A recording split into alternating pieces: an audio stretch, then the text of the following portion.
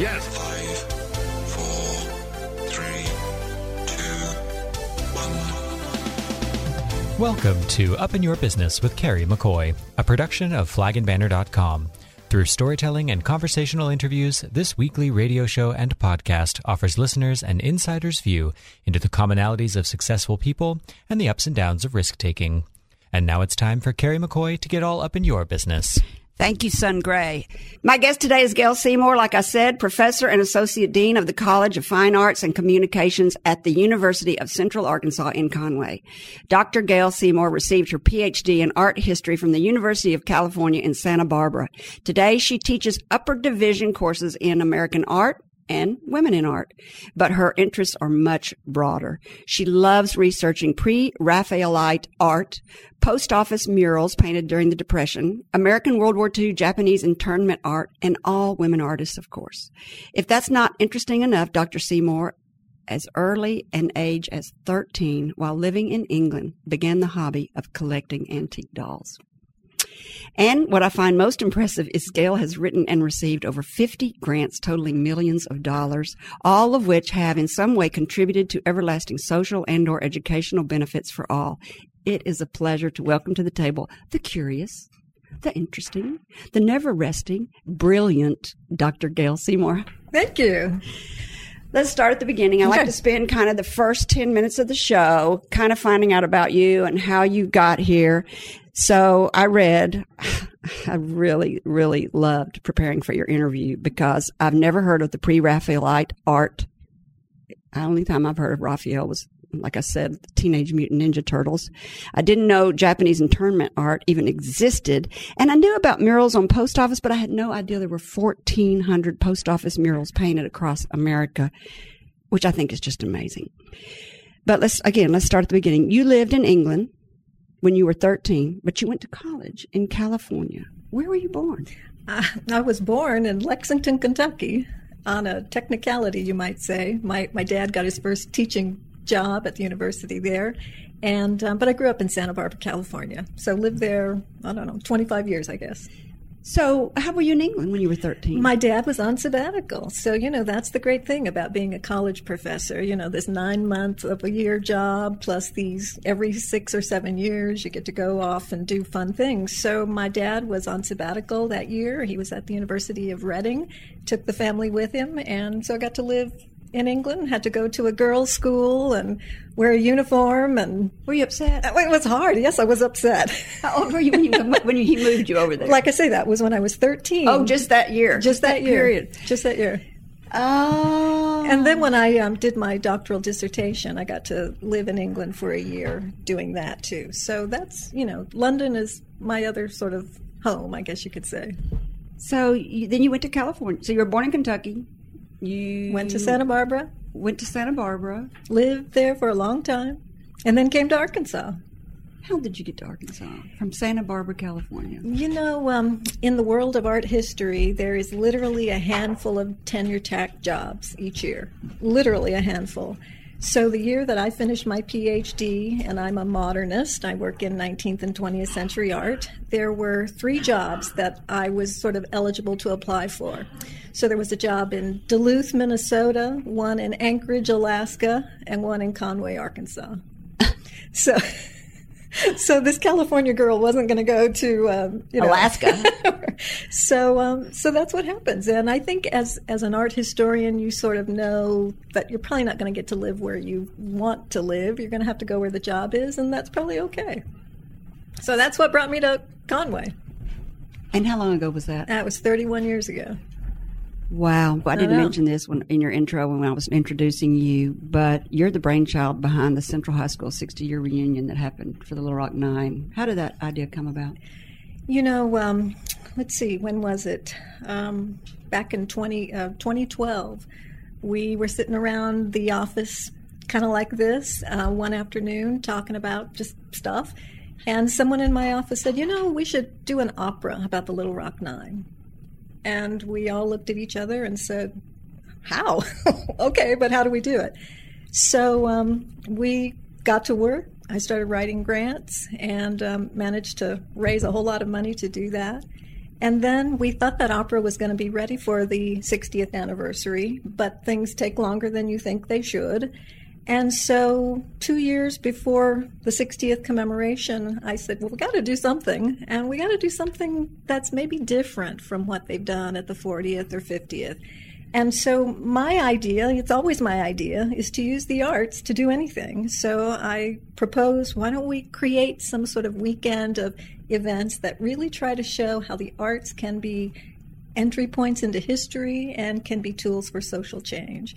So that's what we did, and it was amazing. I mean, absolutely amazing. We had this 3D mapped video that we projected on the facade of Central High. It was so it sounds incredible. like you were pleased with the outcome. It far exceeded anything I could have imagined. Wonderful? It was really great. We had perfect weather. Bill Clinton spoke. Mm-hmm. Did Henry Louis Gates speak? Yes, twice, 3 times, actually. So he spoke at our Sunday evening event. We did a dance and spoken word event in the Central High Garden. And Gates, as well as Tanya Leone, the composer for the Little Rock Nine Opera, and Michael Warwick, who is the designer of that garden, they all spoke as part of that event. It was amazing. Then on Monday morning, Gates spoke at the official city's commemoration. And then that night, on the actual anniversary date, he did an event for us in Conway at Reynolds Performance Hall. And we actually performed one scene from the opera, and it was incredible. When's the opera going to be ready? It's a good question. The libretto, the words are completed. Tulani Davis is our librettist, and the words are amazing. So that's the first piece, birthing this thing. But then the next thing is bringing it to the stage, and that's big money. Another grant? Many grants. And so whether it's us who does that or whether it's the artist, because the opera is the property of the artist, doesn't belong to me, doesn't belong to UCA. And who's the artist? Tanya Leone. Is she local? New York. So at any rate, so we don't know. It's a little bit up in the air in terms of where that will premiere, what opera company will take it on. And she's going to shop it, actually, I guess, I'm probably. I'm sure. So at any rate, so we're excited, and we've gotten lots of interest in it, and I think it's going to be of all the grants you've written, and then we're going to go to break, but of all the grants you've written, what's been your favorite one that you felt like accomplished exactly what you wanted the most? I think this Central High project that we just did is the work of my career. I really do. I think we did really amazing things that were almost not doable. I mean, they were so risky, that's really the thing. And it was sort of a contest to see if we could actually pull this off, if we could raise the money, because it was big money to do the kind of art programming that we envisioned. And we did it. So I think that's one of the things. I've also done a lot of grants for historic preservation, and those are all of our historic buildings at UCA. So, we put 7 of our buildings on the National Register of Historic Places, and then I wrote grants to renovate them so that they can continue to tell their story. You going to stay in Arkansas forever? Oh, probably. Oh, she's an Arkansan. This is a great place to take a break. When we come back, we're going to delve into Dr. Gail Seymour's knowledge of post office murals as part of Roosevelt's New Deal, Japanese internment art after World War II, the lost but newly found pre-Raphaelite art, and the business of being a collector, more specifically a doll collector. And you didn't call it collecting, you called it a social historian. A doll social historian. I like that. Before the break here on Up in Your Business with Carrie McCoy, let's hear from the composer of the Little Rock Nine Opera, Tanya Leone, and her relationship with Henry Louis Gates in writing the music after seeing his words and being inspired by a member of the Little Rock Nine. Henry Louis Gates has become now the historian and the research historian behind the opera because of the amount of work that he has. So, maybe my idea of Elizabeth Eckert is not Elizabeth, but is what Elizabeth elicited in me, you see? So the music that I create is the music in response to the words, and it's response about thinking of her, and it's a response about seeing her body language, and it's a response about meeting her, because I met her when I was in Little Rock. I met her now as a woman, with a lot of wisdom, But as I was talking to her, I was having in the back of my mind all of this that this woman have gone through at that time of her life. She was very open and very, we related to each other in a very, very warm way. And here's a sample of some of Tanya Leon's work. Although this piece is not from the Little Rock Nine Opera, it is from a piece she wrote called Tumbeo, performed by Jennifer Perringer.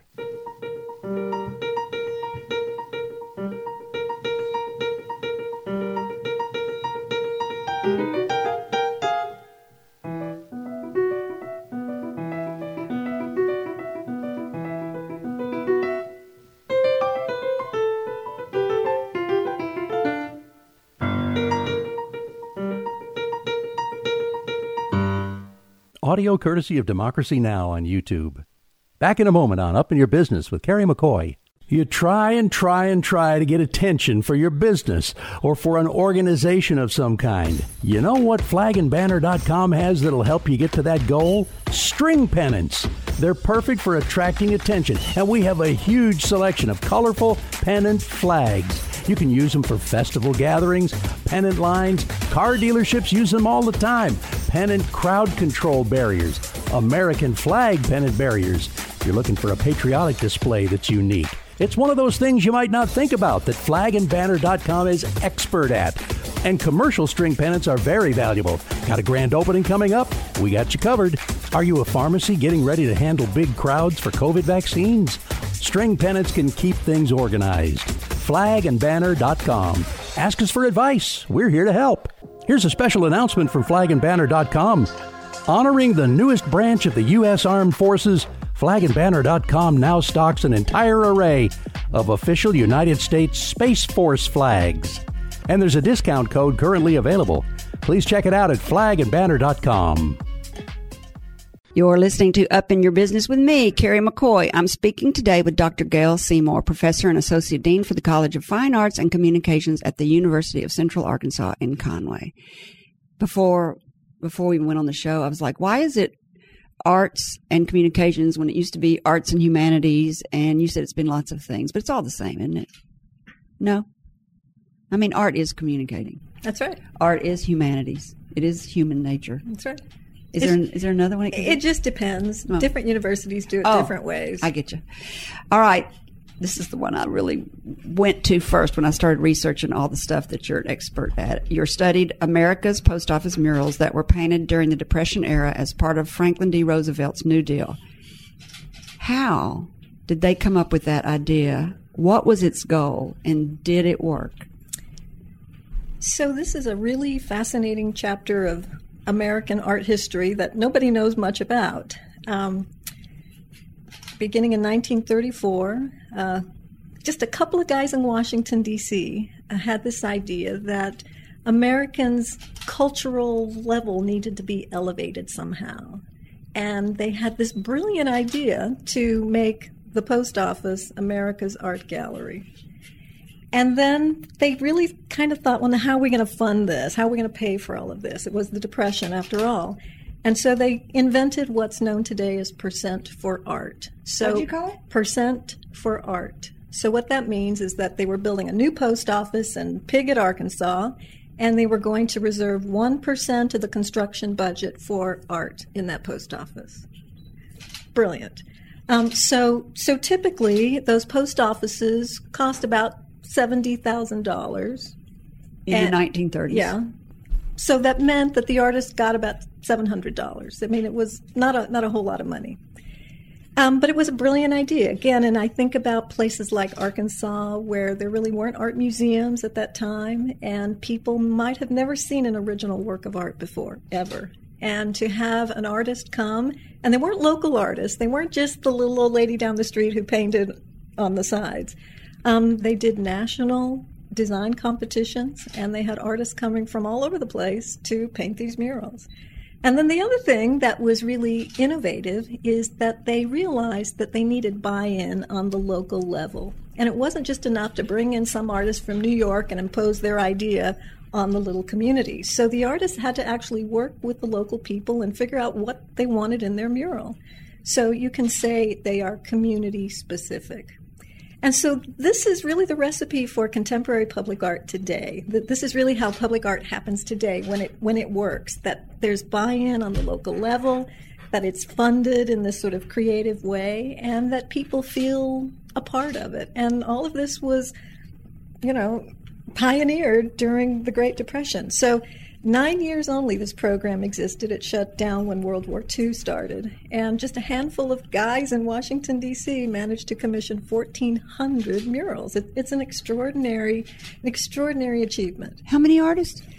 That's a good question. I don't know that I know the number. I would say it's probably somewhere around 700 or 800 artists. Did 1,400 murals. The other thing that's interesting, since they were anonymous design competitions, women managed to break into the art field in a new way. So in Arkansas, there are 21 murals, and 5 of the murals were done by women, and that's a lot.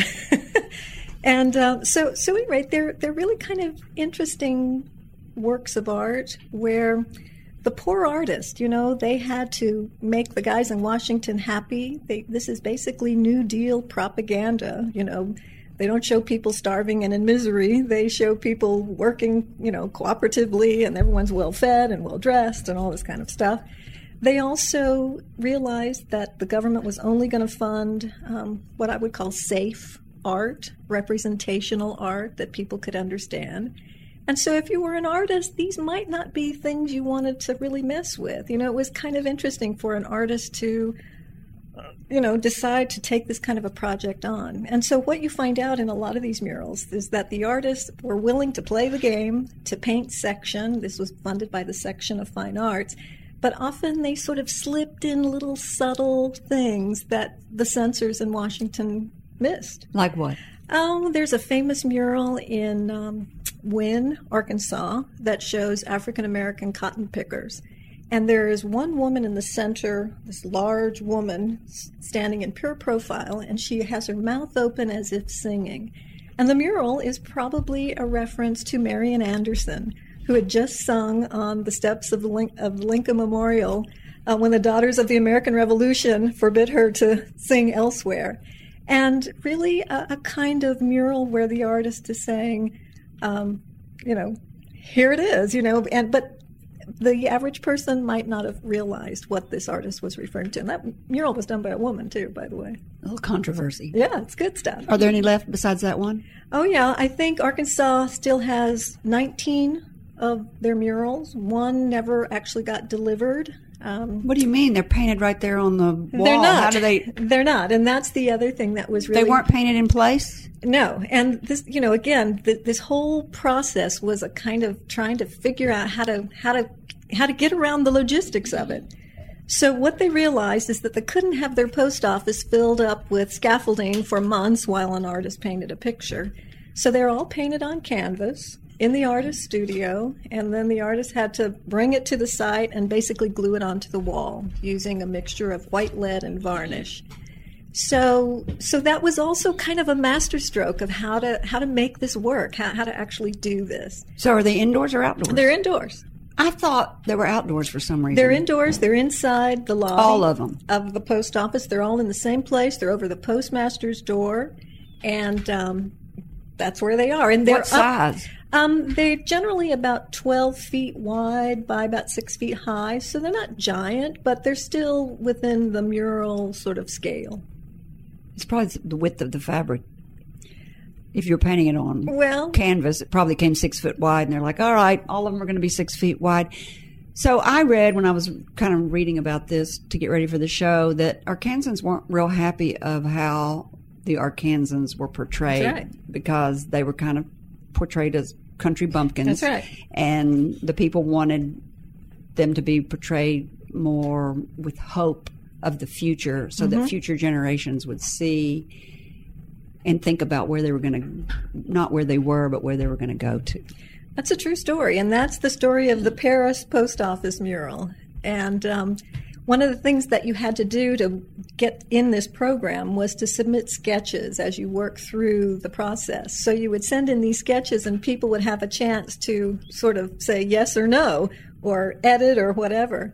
And so what happened in Paris post office is that the artist created this sketch of a hillbilly farmer who was plowing a field and didn't even have enough sense to hitch the plow up to a mule. Oh. And people got mad. And they wrote to their senators and said, no, we don't want this. And the artist said, okay. And he completely redid it. Completely repainted the mural so that it showed everybody with it and with the latest technology in farming and mining and all kinds of Have stuff. they all been preserved, or are they falling into disrepair? They are in remarkably good condition primarily because they're up high on the wall and they're just out of people's reach. They're also painted with oil on canvas, and oil is a very sturdy medium. And they're in pretty good shape, except for a few where stupid people do stupid things to them, like try to pull the thing off the wall and just basically tear it up. But why would they try to do that? Well, Want to move it? they wanted to move it. And, the issue, it's like living in a historic building, something you know all too well. Yeah. They're not handicap accessible, these old post offices. Oh. And, people want new buildings. They don't want those old I don't buildings. get it. They're not big enough. They don't, whatever. And so typically these towns get a new post office, and then they have to figure out what to do with the old building. And so they say, well, let's just tear this mural off the wall. So if I wanted to go and do a mural drive and kind of do a tour of the murals in Arkansas, is there a map or a place that I could... There is. We have all of this on our website at UCA. Where? Give us the Well, I don't know exactly off the top of my head, but if you go to the art department page of the UCA, uca.edu, there is a tab where you'll see the post office mural information. Did you do all that research? I did, and my students, we worked on all of that. We went to Washington, D.C., and dug out all the archival materials from the National Archives. How long did that take? That took a long time. How many different students did you have to go? Years. Generations of students have worked on that. So That's pretty neat. it's pretty cool. And preservation. Is there anything going on to preserve them? We got any grants to preserve them? Does anybody care? Do people care about those? People sort of care, but they don't really care. I don't think people know enough to care. They don't. And after all, it's just some old mural in some old building. Gosh. Why would anybody want that, right? No, And, no, wrong. I know. So over the last few years, I'm kind of the lone voice in the desert talking about this. And for instance, Dardanelle, which has a very important mural, they've recently cleaned their mural. So they're really a community that I think understands the importance of historic buildings, history in general, and have found ways to kind of connect that old stuff to today. And that's the secret. That's the hard part.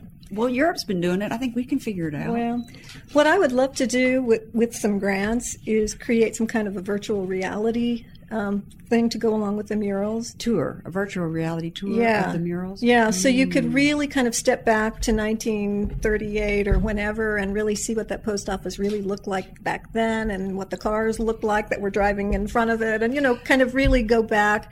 And then the other thing we could easily do is create little kiosks in these post offices with a touch screen, and you could learn about the mural and about the artist, and then you could find where the next town is and so on and so forth. So it's easy. We could do it. What's that virtual tour that I have out front of Arkansas Flag and The Arkansas Civil Rights History Tour. Isn't that like a QR code? It's a cell phone app. It's an app. Yeah. So you could do that. But we're talking about, these things you put, these glasses things that you put your cell phone in and you can actually... You can actually Virtual look... reality. Yeah. There you go. Yep. So let's go to the pre-Raphaelite art. How do you say that? Pre-Raphaelite. Pre-Raphaelite. All right. Explain to everybody what pre-Raphaelite art is. Because I tried to before the show, and you just kept shaking your head no. All right. Well, it's really pretty easy. The Pre-Raphaelites were a group of artists in England who were born around 1849, and they were sick of the art of Raphael and what came after. And, of course, Raphael lived in the early 16th century during the Renaissance. He's a Teenage Mutant Ninja Turtle.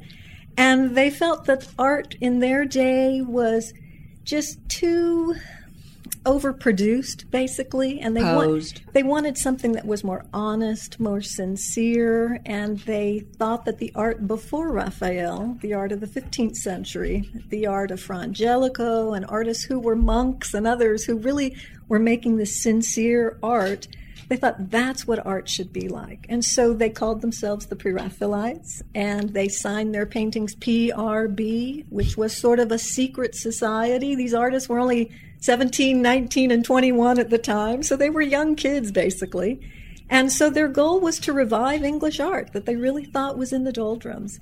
Their art is often highly narrative, lots of detail, lots of symbolism, often inspired by literature, that kind of thing. What do you mean highly narrative? Where you really are literally meant to read the painting as you would a book. Some art is really more evocative, it just might make you feel something or have just, an experience of colors, shapes, and lines. But narrative art really has this kind of linear story that you're supposed to be able to read through the painting itself. And that's often the way their art was put together. Because they probably did want to be underground because they were kind of going up against the Royal Academy of Arts. They were, definitely. The Royal Academy was telling them how to make this art that they didn't want to make, that was too overproduced. And that's what was being taught in school. Exactly. And so they were kind of trying to buck the system. Exactly. Isn't that what art's always been trying to do, though? That's it. It's the great pendulum of art. It is. Swings back and forth. I think that's why I love art. What about... you said that you have discovered something. What is that? You didn't tell me. Well, this has been actually a few years ago. One of the Pre-Raphaelite artists is an artist by the name of Edward Burne-Jones. And, I was giving a lecture on Pre-Raphaelite art over at Hendricks, and a woman presented herself after the lecture, and she said, well, I have a painting by Burne-Jones. And I said, sure you do. And what art historians know about Burne-Jones is that he kept a notebook. It's in the Oxford Ashmolean Museum, a list of every painting he'd ever created. And we all know that every one of those paintings is accounted for except for one. No. Yes. And so I, had enough sense to at least talk to this woman and sort of follow up. And sure enough, it was the missing Burne-Jones painting. And what's kind of remarkable about this story is that this woman had inherited the painting from her mother, who in the 1950s bought this painting in New York City at Mortimer Brandt, which was a really kind of established gallery that sold major paintings to major museums. And she spent $600 on it, which was in those days 3 times too much. So she bought this painting. Her family apparently ridiculed her, and apparently she bought the painting because it matched a red and green chair that she had. Well, of course. And so, any rate, so how much is it worth? It actually sold at auction. She sold it. She was deceased by the time that I saw the painting. The family sold it, but it sold for over $1 million. But who was it that came to see you did she buy it for the $1 million? So the woman that came up to you after was the daughter. Mm-hmm. And so the daughter sold it. Yes. After you told her what she had, yes. She's the one that said, yes. I think I'll go get yes. this appraised and sell yes. it. So, at any rate, it was kind of remarkable. I think this was 1998 when this happened, and in 1998 they had the Burne-Jones Centenary exhibition. The exhibition 100 years after the death of the artist at the Metropolitan Museum of Art in New York City. And so here was this lost Burne-Jones that you told her what she had. Yeah, you're the person that said you have no idea what you have. That's a great story. That's a really, really great story. Art really matters. It does. And when we come back, I'm going to have you tell us why, because I bet you got a good thing to say about that. It's a great place to take a break. When we come back, Dr. Gail Seymour's knowledge of American-Japanese internment art after World War II, which I think is going to be really, really interesting. And we'll get her to talk about collecting, being a collector, more specifically doll collecting. Here's a message from Dreamland Ballroom, upstairs in Taborian Hall, home of flagandbanner.com. When a great organization serving a great community issues a new mission statement, that's a big deal, and the Friends of Dreamland has one. Friends of Dreamland celebrates the community of historic West 9th Street, shares the legacy of Dreamland Ballroom, and preserves the original intent of Taborian Hall. Let's break that down. Celebrate the community. The men and women that lived, worked, and played in the West 9th Street neighborhood faced brutal social stigma every day, but thrived. We'll never forget this, and we'll always celebrate it. Share the legacy. There's no doubt that the most fun and fascinating facet of the history of Dreamland Ballroom are all the legends that grace the Dreamland stage. Unfortunately, it's taken only one generation to almost completely forget this great history. It promotes pride in our hometown when we remember it. We have a major legacy to live up to and a lot of work ahead of us, but we plan to move forward. See how you can help develop the new mission statement into reality. Visit dreamlandballroom.org.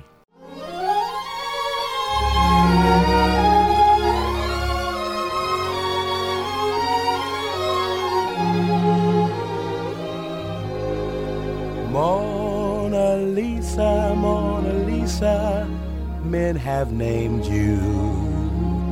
You're so like the lady with a mystic smile. Nat King Cole sang at the Dreamland Ballroom. That was a good song. You're listening to Up in Your Business with me, Carrie McCoy. I'm speaking today with Dr. Gail Seymour, Professor and Associate Dean for the College of Fine Arts and Communication at the University of Central Arkansas in Conway. All right, Japanese internment art. Never heard of that term till I met you when you came to see me about the Central High Museum, and you asked Arkansas Flag and Banner to help do banners for that. And I met you and found out you collect dolls and all these interesting things. And so when I went in there and was researching you this week, went into the internet and was researching you and all this interesting stuff you do, explain to our listeners what Japanese internment art is. All right. When Pearl Harbor happens, Japanese Americans are instantly dangerous to America, according to the federal government. And so President Roosevelt signs Executive Order 9066, which says all persons of Japanese descent shall be removed from the West Coast. So almost overnight, it's a remarkable logistical feat, if nothing else. About 120,000 Americans of Japanese descent were removed to 10 internment camps in America. The most far east ones are 2 in Arkansas, in South Arkansas, in 2 little towns called Rower and Jerome. So internment camp art is the art that's produced by inmates, if you will, of these internment camps. And it is kind of fascinating, really, that one of the first things they did when they got to these camps was to think about the arts and to think about the power of the arts, whether it was in garden design or, they had to build furniture. They had to just do all kinds of stuff to just make life somewhat bearable. And they spent a lot of time making art. It's pretty fascinating. So in Arkansas, especially at the Rower camp, there were 2 things that were happening simultaneously. One is there was a Caucasian teacher who was the art teacher there, Miss Jameson, and she really worked with her students and really used the arts to somehow help these poor individuals under these terrible circumstances. She saved this art, and she gave it to her friend Rosalie Gould, who was in the 1980s the mayor of McGee, Arkansas. And Mrs. Gould saved this art all of these years. Are they paintings? Paintings, all kinds of things. Craft, just arts and crafts of all kinds. Mostly painting, though, mostly fine art. With like oils? Well, or acrylics? That's the other issue. There's a lot of sort of scrounging that went on. There weren't a lot of materials to make this art. So there are some paintings that were done on like the end bolts of like denim fabric and things like that, that somebody must have donated. So this art has been given to the Butler Center in Little Rock, and people can see a lot of it today. It's often on display down there, and it really constitutes one of the largest collections of internment art anywhere. In America. Anywhere, yeah. The other thing that was going on in Rower is that there was a famous California artist by the name of Henry Sugimoto who was in Rower, and he started making art that I would call evidentiary art. I borrowed that term from the study of Holocaust art, which has some interesting parallels. Again, this idea of making art under terrible circumstances, and somehow trying to create art that sort of documents things that happened. I saw this. I was present. This really happened. It's probably a way for them to process Exactly. it, too. And also, though, I think to kind of save this history so that people would know that these things really did take place. So Henry Sugimoto's art is really powerful stuff. Most of it's in California in the National Japanese American Museum there. But one big painting is at Hendrix College that Sugimoto did. And this is also an interesting story. One of the post office mural artists, Louis Friend, who actually started the art department at Hendrix, I think in 1938, found out that Henry Sugimoto was down in Rower, Arkansas, and somehow made it possible for him to get out of the camps, to come up to Conway, and to have an exhibition of his art at Hendrix College. And what year was this? This would have been 44, I think, 1943, 44, somewhere in that time period. That's just an amazing part of history that you can round all those It is people amazing. up. And, this was really kind of a secret. I don't think people really knew this was going on. Mm-hmm. And, why did they pick the most remote places in America to put them if they really weren't trying to keep it as a secret? And I can't really prove it, but I have the feeling that exhibition in Conway of this evidentiary art that Sugimoto was creating was really one of the first times that Americans actually got a glimpse of what was going on behind barbed wire. It's an extraordinary thing. How long did they have to stay in those internment camps? 3 years. And then they'd lost their homes by the time they got out. They lost everything. Mm-hmm. And they lost their dignity. They lost everything. And they were still the enemy. Where were they going to go after it was over? It was difficult to go back to California because there were still a lot of bad feelings. And, one of the things that I think historians have sort of shown is that it was sort of an opportunity to do kind of a land grab. There were lots of places in California that the Japanese Americans had farmed successfully and really sort of tamed the land.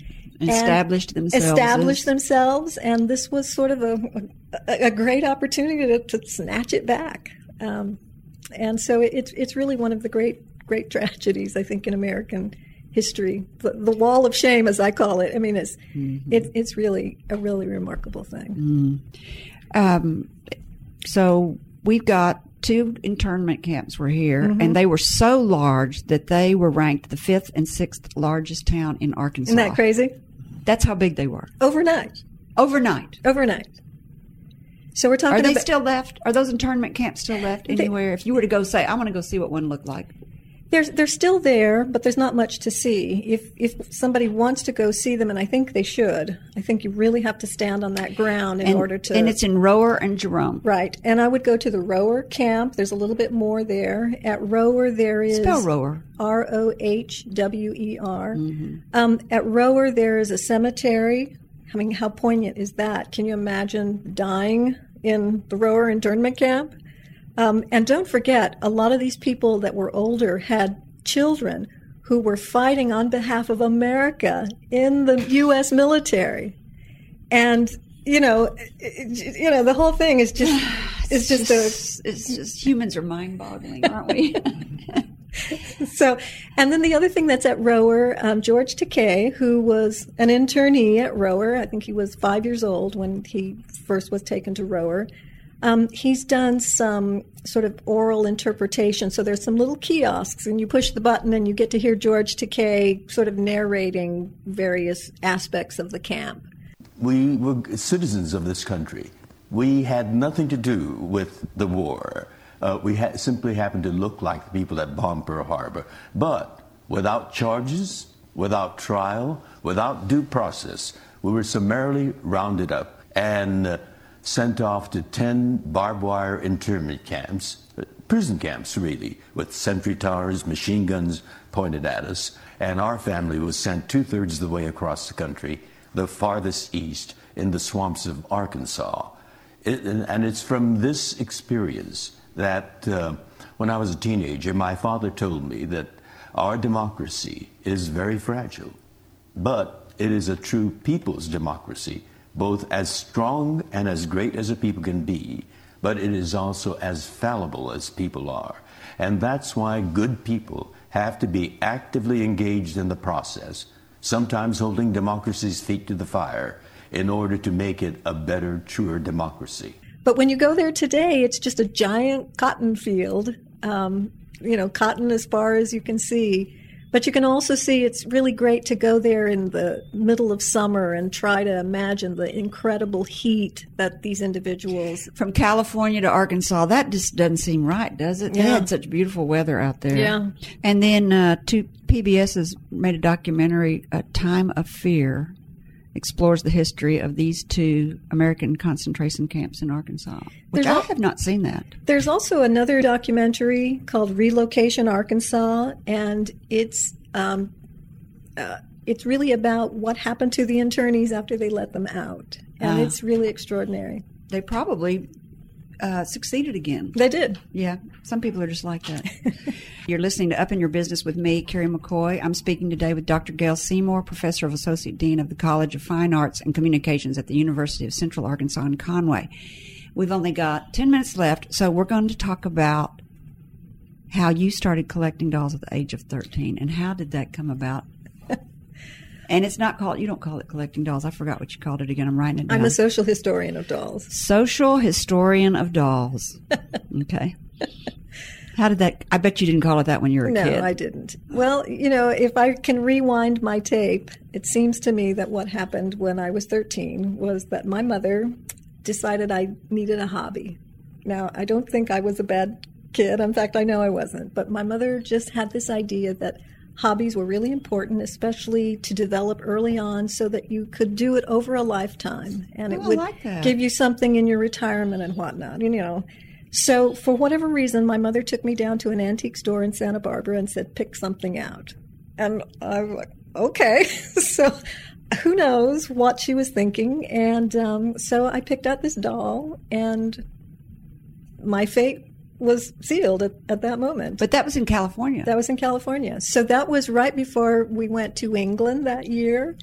And maybe she knew that was coming and knew it was going to be hard on you. You wanted to have your little friend over there with you. No, I don't think so. I don't think so at all. But I do think that being over there gave me the opportunity to really see a lot of old dolls. And, it really kind of opened up, avenues to collect things. How many dolls do you have? Oh, I don't know. 125? More.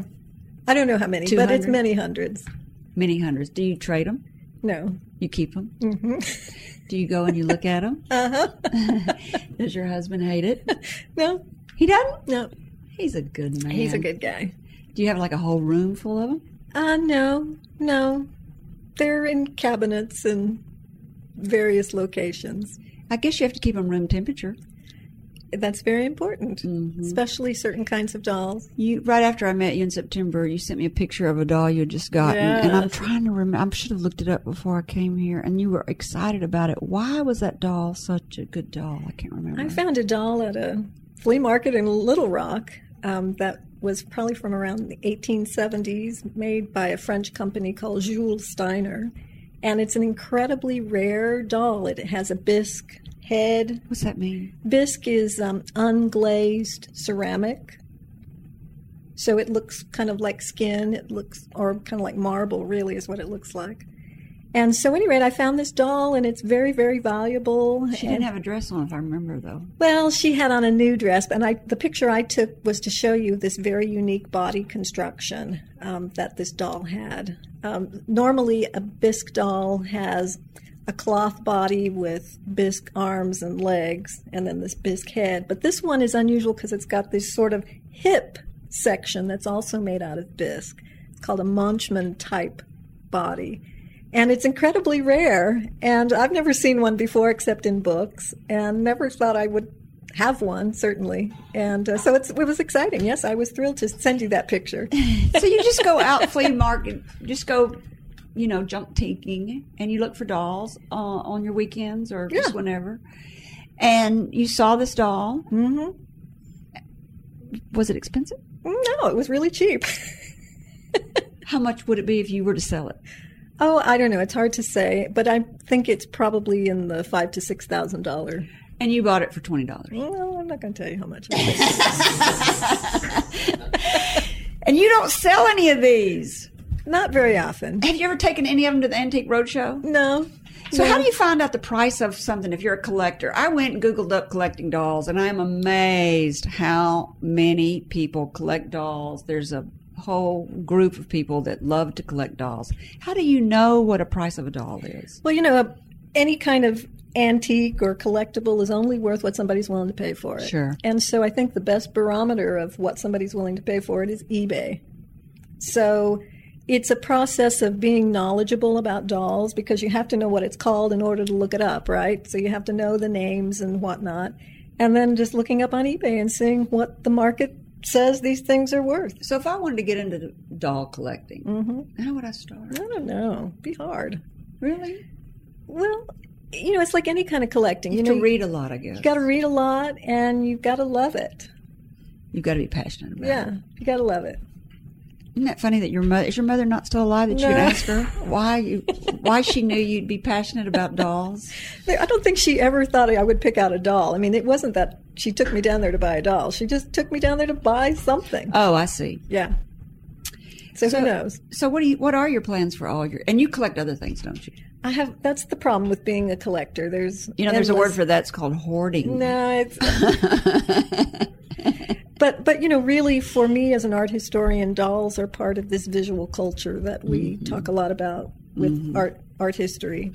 And, dolls reveal a lot about what people thought was important. And dolls are a way to control society. And they're crafts. I mean, they were handmade forever. Yes and no. A lot of these were highly manufactured dolls, even in the 19th century. Really? Oh, I would have thought that they would be No. They would have to be handmade. No. Some of the most valuable dolls were made in France in the late 19th century, and there were entire stores just devoted to these dolls with every kind of clothing accessory you can imagine, kind of like Barbie dolls about 100 years earlier, and highly, Do you think Barbie dolls are worth collecting? Yes. I have a girl at my office who collected them for a while. Got to collect the right kind, though. If you buy, one of the things for your collectors out there is don't collect collector's items. Oh, if they say collectors, that's not a collector. That's a good tip. Yeah. The things that are valuable are the things that actually were toys for children that were used.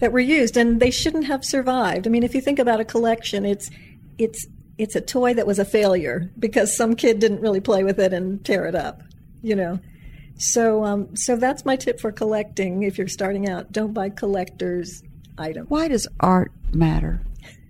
That's a big question. That's a huge question. That's an excellent question. Art matters because it's really evidence of humanity. And artists are very special people that need to be cherished. And artists have the ability to show us ourselves and what's important. If you look at the great themes in art, it's love, death, hate, these really deep and meaningful things. And artists are the ones that, allow us to kind of meditate on these big themes. I think art truly matters for the human condition. I heard someone the other day say, it amplifies your ability to be human by understanding how others have been human. Mm-hmm. And it seems like artists are really tapped into being human and those deep emotions that some of us maybe won't let ourselves get to or touch on, but then we can kind of see it in their art somehow. And art's so subjective. The art I love is not necessarily the art that somebody else will love. But isn't that great? It is. And I used to think when I was young that that you had to be a connoisseur of art, but you really don't. Everybody is, and what speaks to you can speak to somebody else different. And it doesn't have to be expensive. That's right. Anything can be. And besides, you might find a masterpiece. You sure might, because I watch the Antique Roadshow, and there are lots of people that find masterpieces. I love you being on today. Thank you so much. Thank you. I knew, gentlemen, this was going to be interesting. Am I right? Okay, you radio people out there, they're all nodding. Y'all can't hear there. I got a word. This is your gift today. It's a desk set for you. And I didn't realize you were only in the UK 1 year and that you were in California a long time. So for our listeners, I gave her a U.S. flag desk set with an Arkansas flag because you are, and I should have given you California, but I gave you a UK. It's beautiful. Thank you very much. Appreciate that. I have to mail you a United Kingdom one you can stick in there with this. I mean, a California one that you can put in there with this. If anybody out there has a great entrepreneurial story that you would like to share, I'd love to hear from you. Send a brief bio and your contact info to questions@upyourbusiness.org, and someone will be in touch. And finally, to our listeners, thank you for spending time with me. If you think this program's been about you, you're right, but it's also been for me. Thank you for letting me fulfill my destiny. My hope today is that you've heard or learned something that's been inspiring or enlightening, and that it, whatever it is, will help you up your business, your independence, or your life. I'm Carrie McCoy, and I'll see you next time on Up in Your Business. Until then, be brave and keep it up. You've been listening to Up in Your Business with Carrie McCoy. For links to resources you heard discussed on today's show, go to flagandbanner.com, select radio, and choose today's guest. If you'd like to sponsor this show or any show, contact me, gray@flagandbanner.com. That's GRAY@flagandbanner.com. All interviews are recorded and posted the following week. Stay informed of exciting upcoming guests by subscribing to our YouTube channel or podcasts wherever you like to listen. Carrie's goal is simple: to help you live the American dream.